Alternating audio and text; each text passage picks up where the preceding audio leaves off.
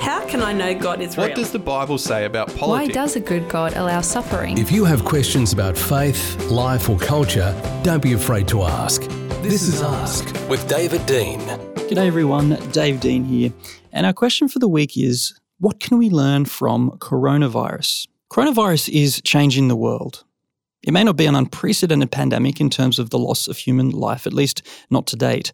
But for you and I alive at this time, we have never seen anything quite like it in terms of the speed and scale and transmissibility of a virus. You know, in times of war, the enemy is usually visible, confined to a certain location which trained soldiers go off to and fight. But coronavirus is an invisible enemy waging war around the entire globe, and every single one of us, whether we like it or not, find ourselves as a soldier in the fight. And with the pain and the loss and the disruption to our lives that coronavirus has wrought, there are lots of very sincere existential questions being asked, like, what is the meaning and purpose of my life? What if I get sick? What if I die? What are my priorities? Who really matter to me the most? And who do I want to be with during this time? And where is God in all of this? You see, this pandemic, amongst other things, it is turning the world that we have known upside down. It's forcing us to confront questions that we would normally want to avoid with all of the busyness that we have in our lives.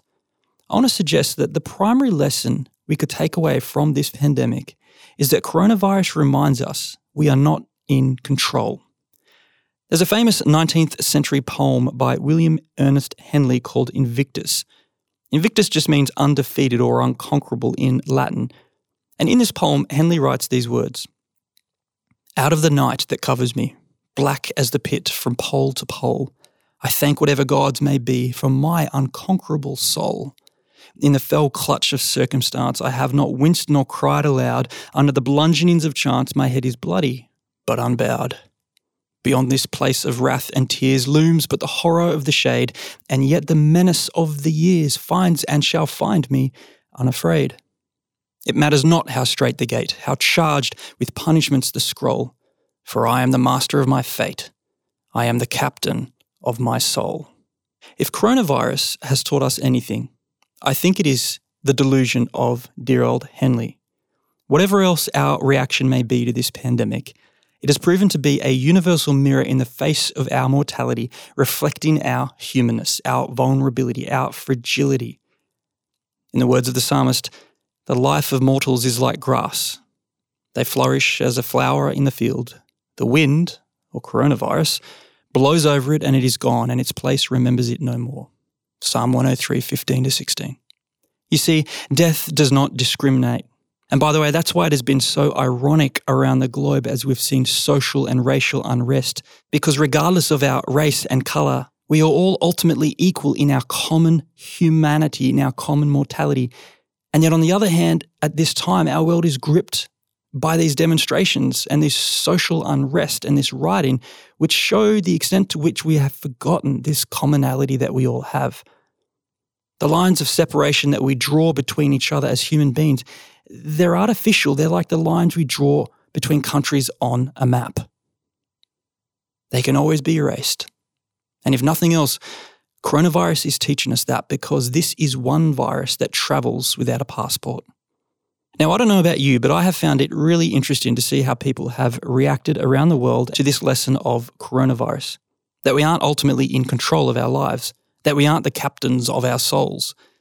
The spectrum of responses has ranged from indifference through to irrational fear and anxiety, from people who don't take the virus seriously and, as a result, have put others at risk as well as themselves through their complacency, to those who scramble over each other in shopping centres in a bid to grab the last roll of toilet paper to add to their prepper supply for the impending apocalypse that this pandemic has brought on.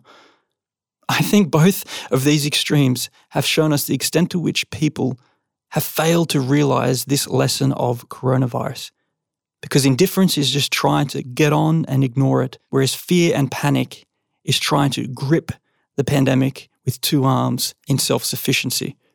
In both extremes, what is missing is hope, because hope presupposes a recognition and an acceptance of the fact that we aren't ultimately in control. And yet despite that, we can press on in confidence and expectation that through it all, there is purpose in the pain, and there is triumph in the trial. As Psalm 90:12 reads, "Lord, teach us to number our days that we may gain a heart of wisdom."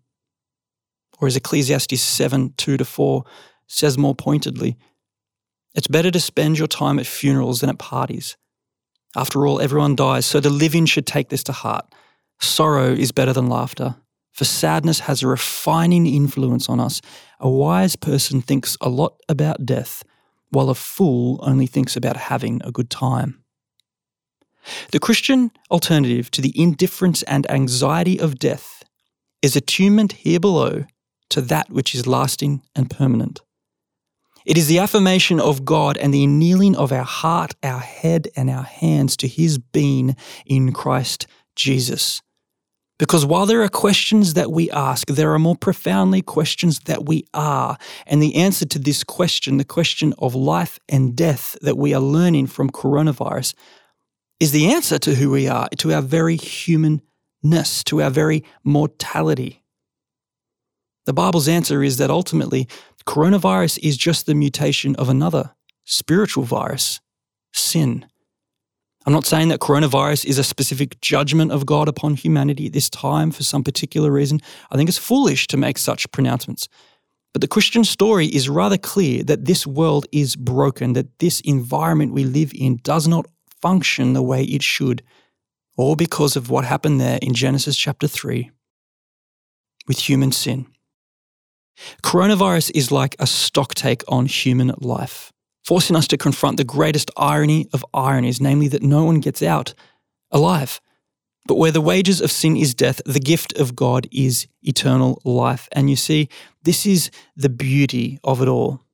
Where coronavirus reminds us of the reality of death in life, Jesus Christ tells us of the hope that is new life in His death.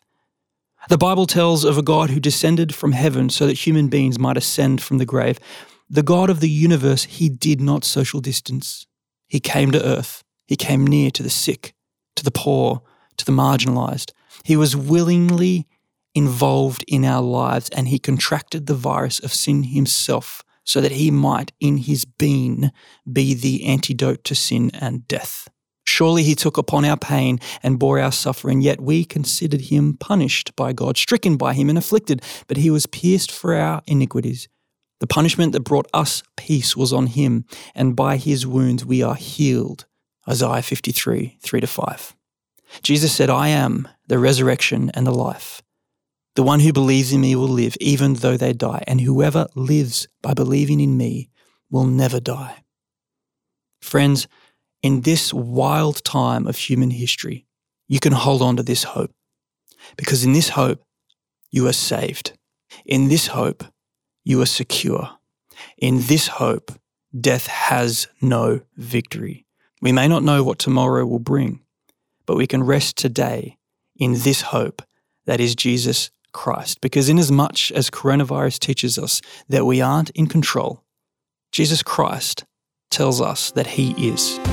Do you have a question about Christian beliefs, theology, doctrine, philosophy, or culture? Don't be afraid to ask. Go to drcdean.com/ask. That's Dean with an E.